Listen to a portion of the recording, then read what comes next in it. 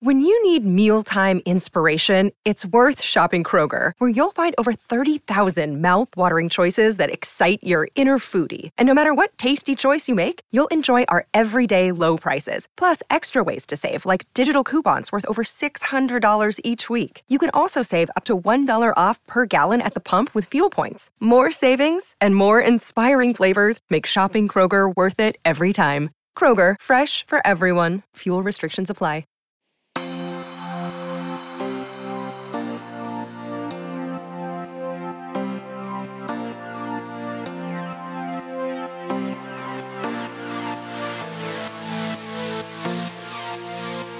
Hey Outward listeners, happy Pride Month. Producer June Thomas here with some news.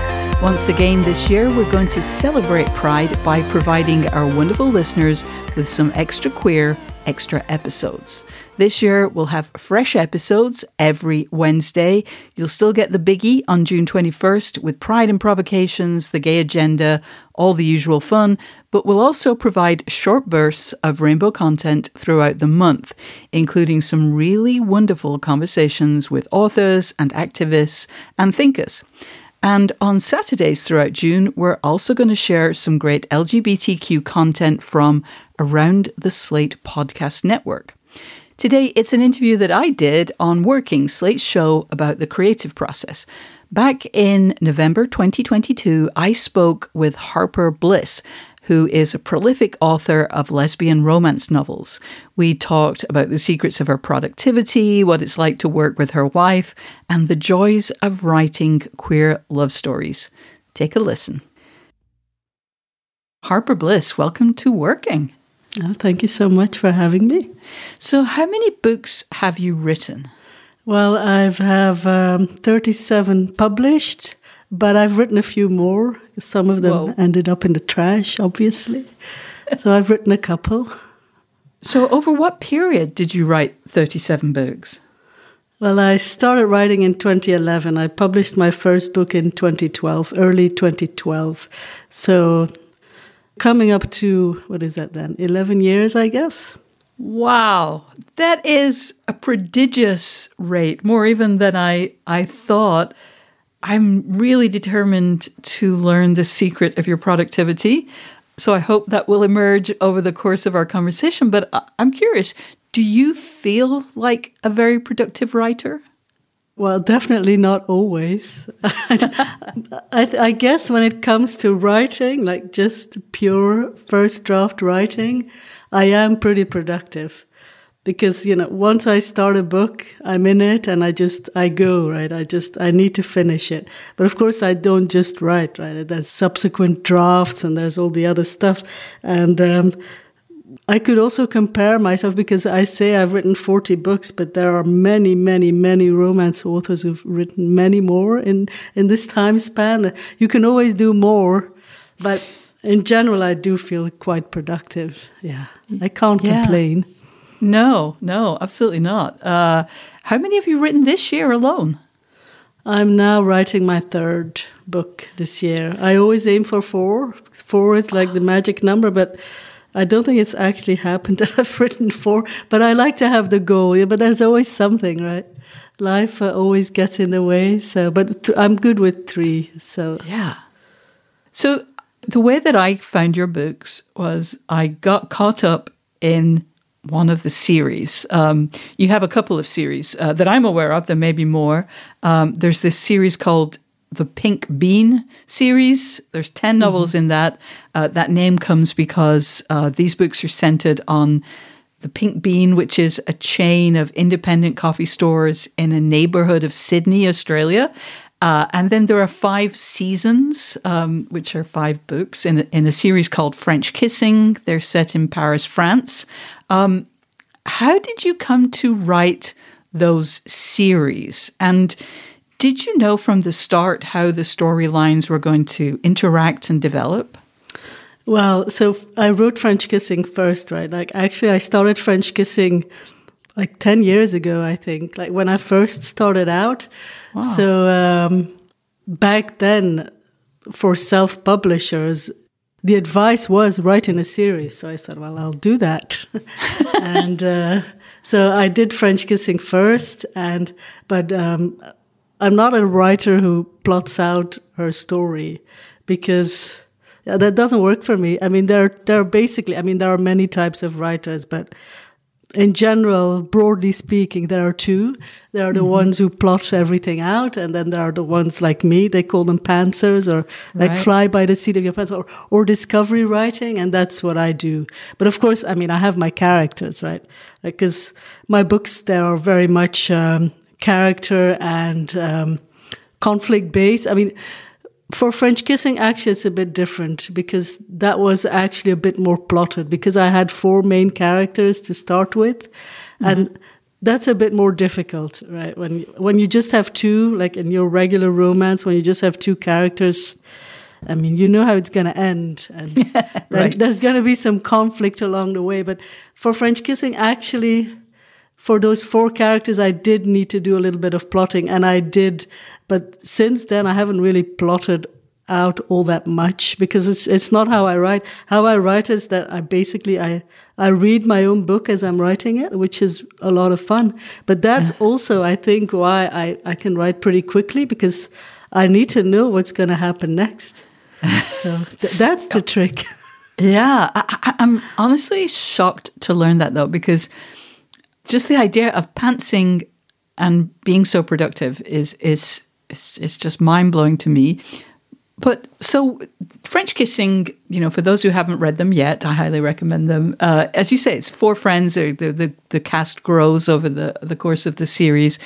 But it's set in a world, or a number of worlds. The Pink Bean is very interesting because, as I said, there are these locations. It's not just the coffee shops, but there are certain locations. But the cast really, weaves in and out. How did those develop? How did those come forth into the world? Yeah, so after French Kissing, because French Kissing, you need to read the books in order. There's no other way. But for Pink Bean, I wanted to write more like standalone. Like if someone started at book 3, that would be okay. Although it is recommended to read them in order. It's more fun, right, for the reader as well. But because characters from previous books always pop up in the next one, but you don't really have to read them in order. And then usually when I'm writing, like when I was writing book 1, I was already thinking like, who shall book 2 be about? So then I could already start thinking about it, and like maybe putting in some little teasers for the next book, just to increase read through after book 1. Yeah. But that is my standalone series, Pink Bean. So it's a different way of approaching it, and also it's easier than writing French Kissing, because by the end of French Kissing, I mean, I hired a reader to like write me a Bible, make me a Bible of everything that we call it a Bible. Yeah. It's like of everything that happens, and all the characters, and who they sleep with and things like that, because I can't remember all of that after all these books, right? So that's actually that has been very helpful with my productivity. And this person, shout out to Claire, by the way, she also did it for the Pink Bean. So now if I want to start on a new Pink Bean book, which it's been a few years, right, I can just go through this. It's a huge Excel file. I can just search in there for characters, like, for instance, just like a small thing like the eye color of a character. Oh my goodness. I can't remember that. But this woman, she wrote that all down for me, which is pretty amazing.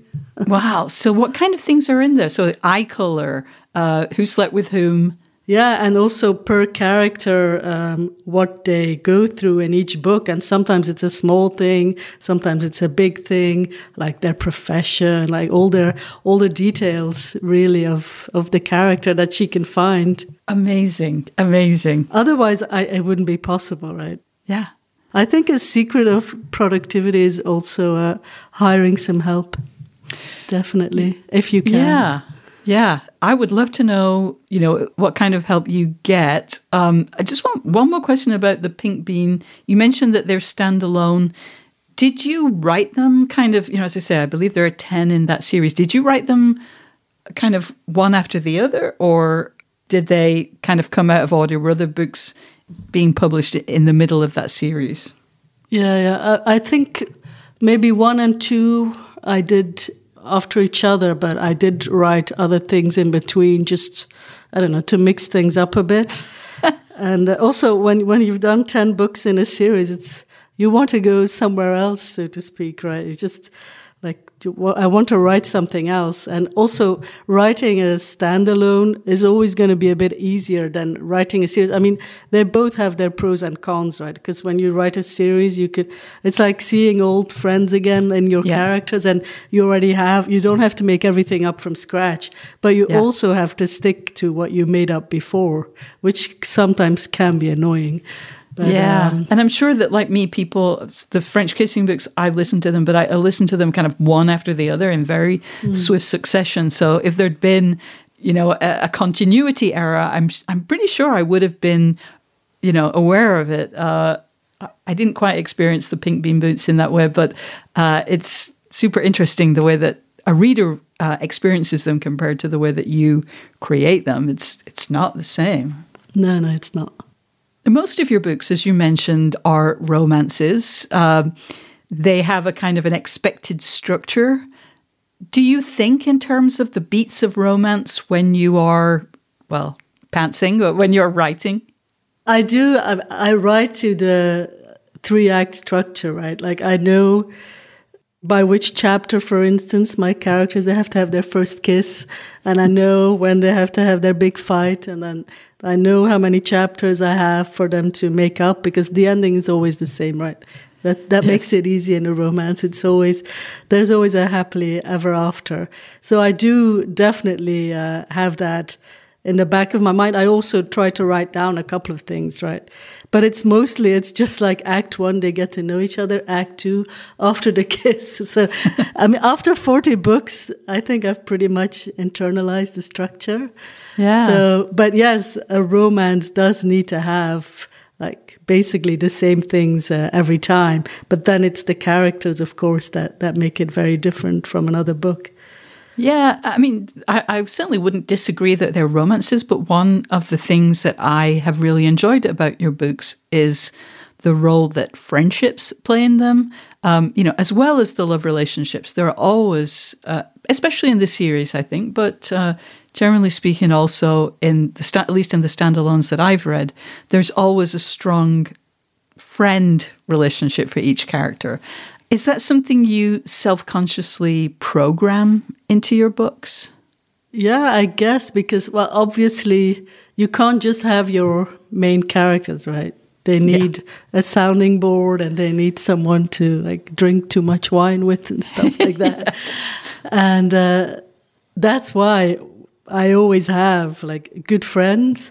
But I think for French Kissing specifically, I started writing when my wife and we moved to Hong Kong for her work, and I didn't have a job, so I had plenty of time to write. But also, we arrived in Hong Kong, we didn't know anyone. Yeah. And I don't know, I mean, I'm not generally a person who makes friends easily, like at all. But in Hong Kong, I don't know, it was so easy. And we made this like really great group of friends. And when you're away from home, your friends, they become your family, right? Like your surrogate family. And I think I was really I think that really inspired me when I was writing French Kissing. And I've been doing it since, but. Yeah. And also, again, this is something that, yes, this is hopefully in every book, but definitely in every romance, that there's this emphasis on communication. The conflicts that people have are frequently about a failure to communicate or a difficulty communicating. And to me, your books are very kind of, they almost have a message of, please learn to communicate. Again, to what extent are you aware of conveying that message in your books? I think I'm pretty aware of that because, it's usually my characters, the communication, as you say, it's the only way for them to get out of their conflict. There is no other way. So they always have to talk through everything very extensively, and then it's like this big cathartic moment, right? But I will say that this is much easier to accomplish in fiction than in real life, because I'm really bad at communication myself. So I don't know, maybe it's like when I'm writing all these conversations in my book, it's like my own personal therapy, right? Yeah, so, the author gets to do some wish fulfillment too. This is how it's done. Definitely. Everybody go at it. Yeah. We'll be back with more of June's conversation with Harper Bliss.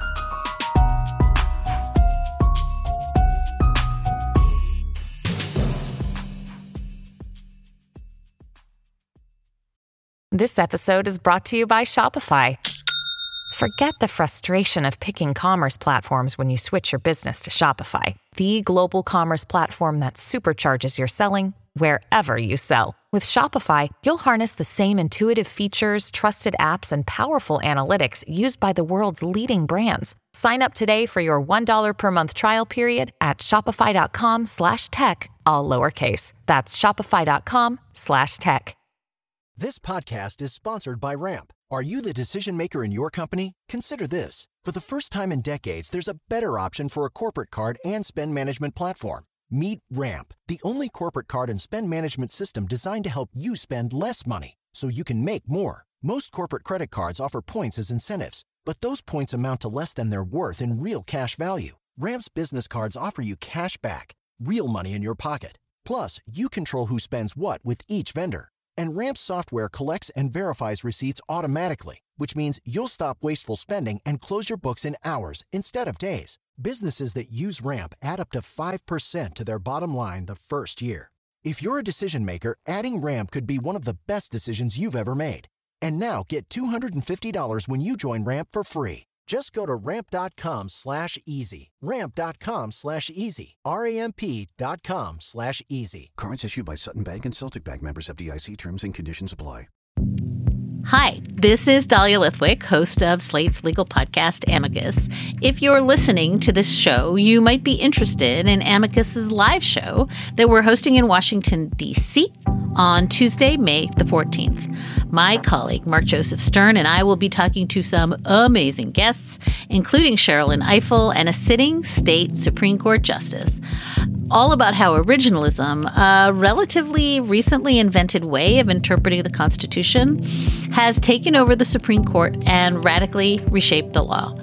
It's been doctrinal rocket fuel for the conservative legal movement and facilitated the rolling back of abortion rights, the expansion of gun rights, and the obliteration of the separation of church and state. And as another wildly consequential Supreme Court term careers to its end, the court's originalists are on a tear. But there's something you can do about it, and we hope you'll join us in D.C. on May 14th to explore the possible pathways out of the current situation. Go to slate.com/Amicus Live for tickets. Now let's return to June's conversation with Harper Bliss. So as I say, I'm a big fan of the series. And to me, I think one of the reasons that I enjoyed them is they had some of the elements of another genre that also doesn't get a lot of respect because it typically has or is intended for a female audience, and that is soap operas. Now, I love soap operas. I like romances. But how do you feel when I call your books soap operas? Oh, I feel great. I love soap opera. I love drama. I'm a drama queen, right? That's what my wife always says anyway. But I said, well, being a drama queen is what pays the bills, I say. Exactly. And also, to what you say, like in publishing, romance, in publishing in general, romance is the biggest genre. There are so many, and romance authors, I think they keep like a lot of the business afloat, of the business of publishing, because people love romance. And when I say people, well, it's probably mostly women, because a lot of men, they just refuse to read books written by women. Well, their loss, I say. But it's also funny because, romance, it's about love and it's about friendship, and isn't that like the greatest thing there is, really? Like, we're all so addicted to love, right? So read some romance, why not? And what I've also found, like 10 years in this business, right? Like the romance writers, the indie publishers in romance, they're always ahead of the curve. They're always coming up with the next thing, marketing-wise, I mean, or business-wise. Like they are smart. And they know how to sell their books, and they make a lot of money doing it. And to anyone saying, I don't know, I don't feel disparaged at all. I'm very proud to be a romance writer.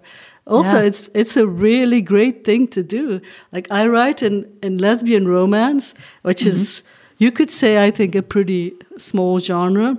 But I make a really good living doing this. I mean, isn't that amazing? And that's romance. I come up with a story of two women falling in love, and this is my job. So how can I ever take offense? I say good for me. I would say so, yeah.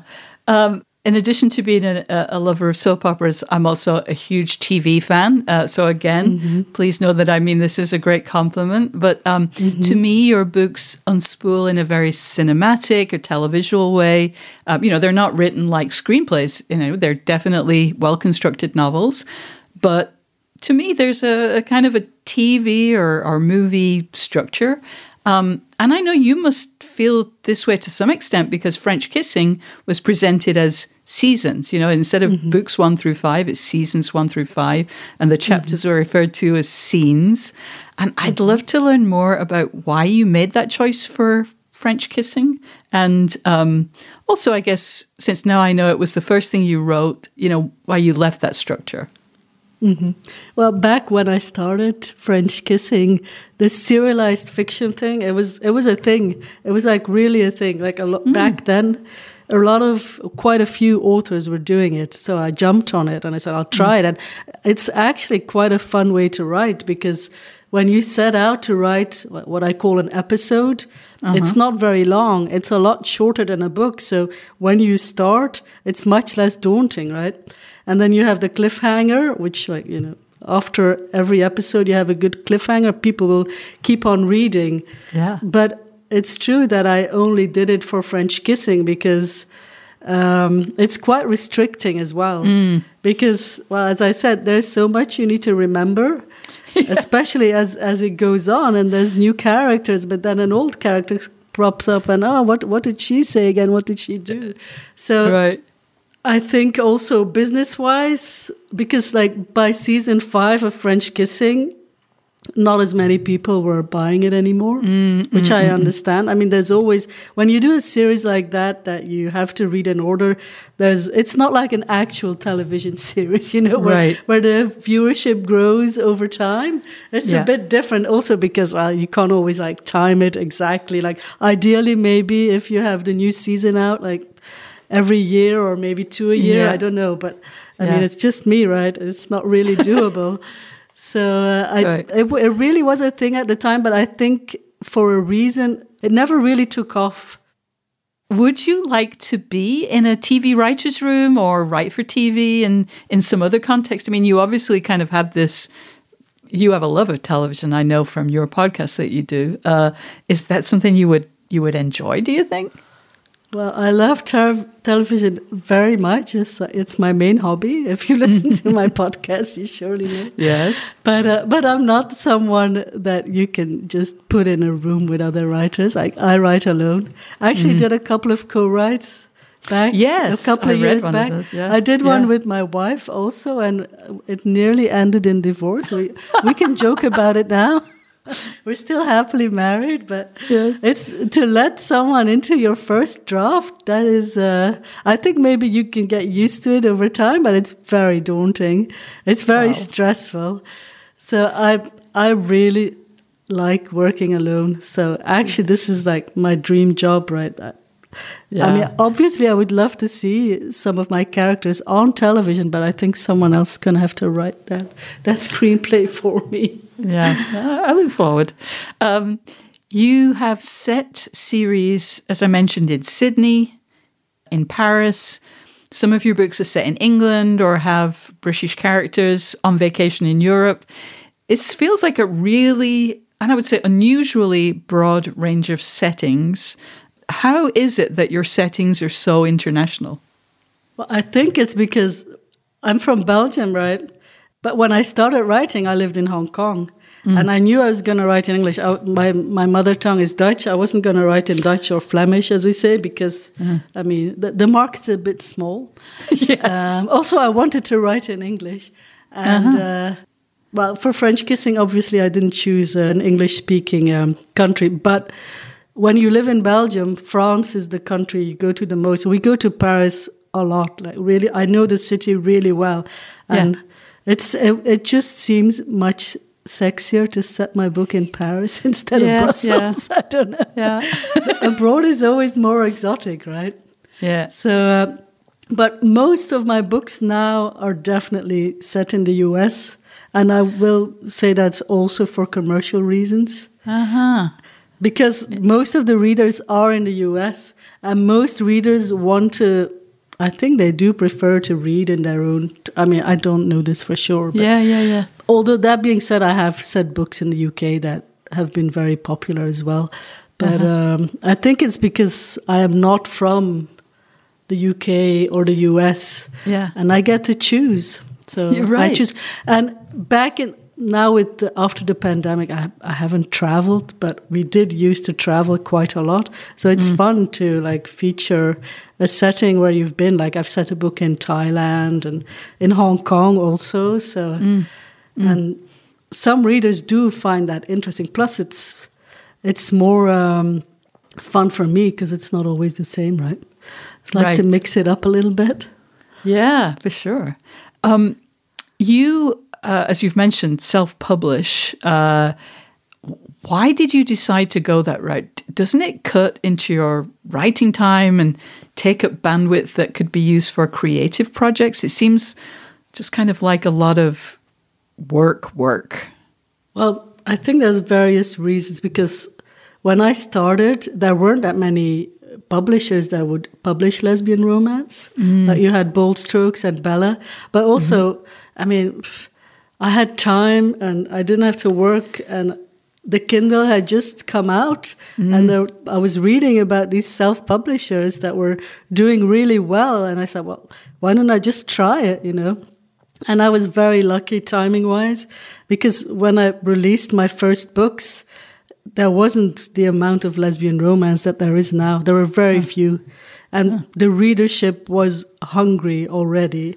And I really managed in that short period of time to make a name for myself. I think I still benefit from that now. And to go with a publisher now, I wouldn't do that, because I like to have control. And plus, of course, it's a lot of work, but I mean, I work together with my wife, right? Like we always say I do all the fun jobs and she does all the annoying jobs. It's true.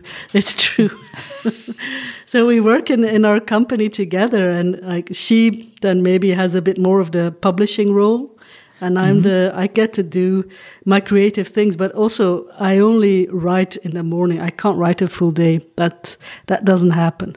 I know there are writers who do this, and wow, I applaud them, but I can only write in the morning and then it's done. So may I ask what time you start in the morning? I used to start a lot earlier, but no, maybe between 8 and 9. Okay. Just regular time. Yeah, Depends what time I get out of my bed. I try to do 4 half-hour sessions. So that's 2 hours of writing, and then I'm done. Then my brain says, done. And I mean, of course, in the beginning, I said, I want to write more. Right. But now I accept that this is how it is. I know now, right? 10 years, I know. Yeah. In the morning, I do my writing, and then in the afternoon, I have a lot of marketing to do.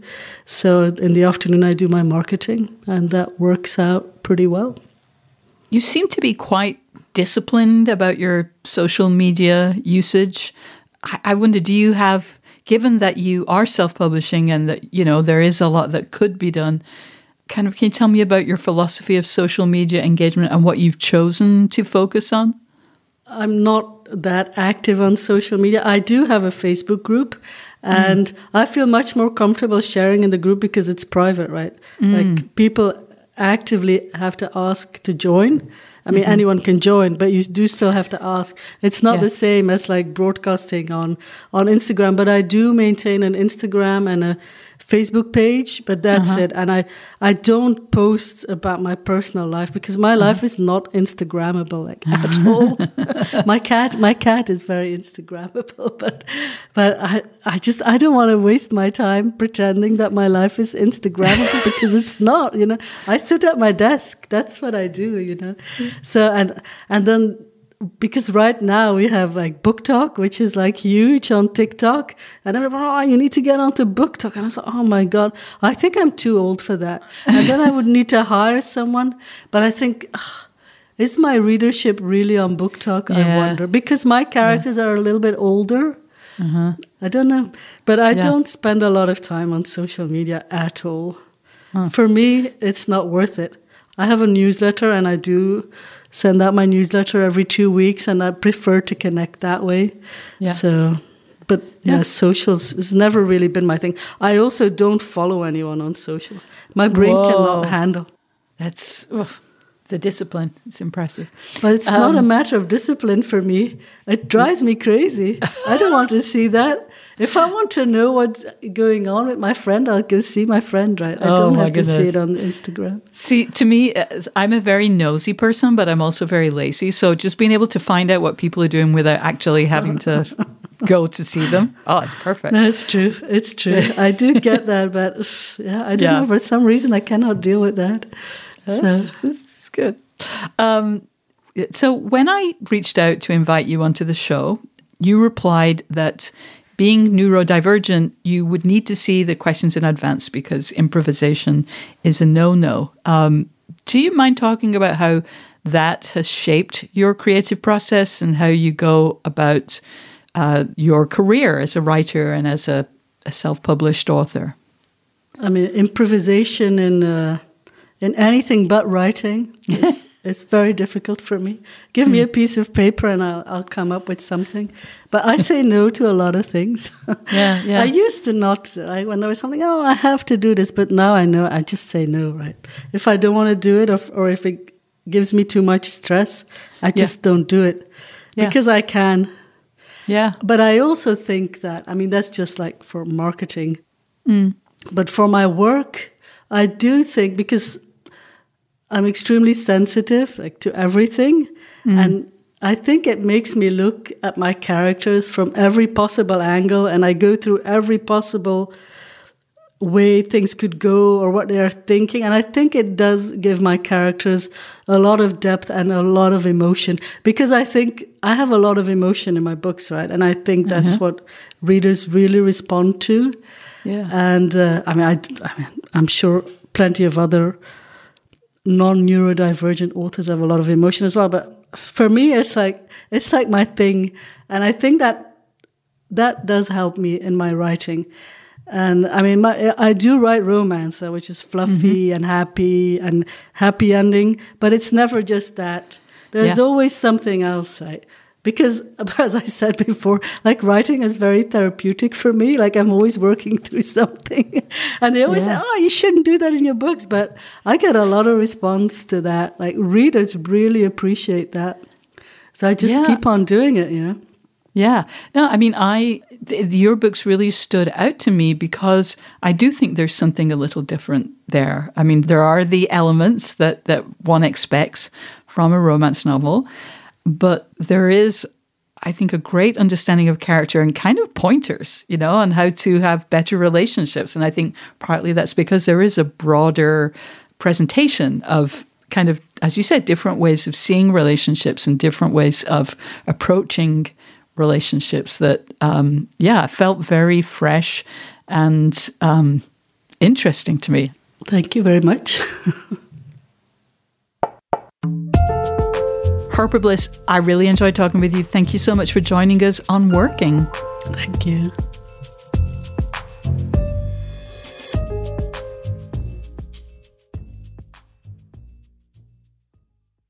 I hope you enjoyed that interview. You can catch a new episode of Working every Sunday, and every other Thursday we answer listener questions and provide advice on working overtime.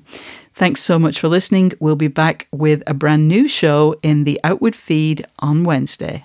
Hello, it is Ryan, and we could all use an extra bright spot in our day, couldn't we? Just to make up for things like sitting in traffic, doing the dishes, counting your steps, you know, all the mundane stuff. That is why I'm such a big fan of Chumba Casino. Chumba Casino has all your favorite social casino-style games that you can play for free anytime, anywhere with daily bonuses. That should brighten your day a little.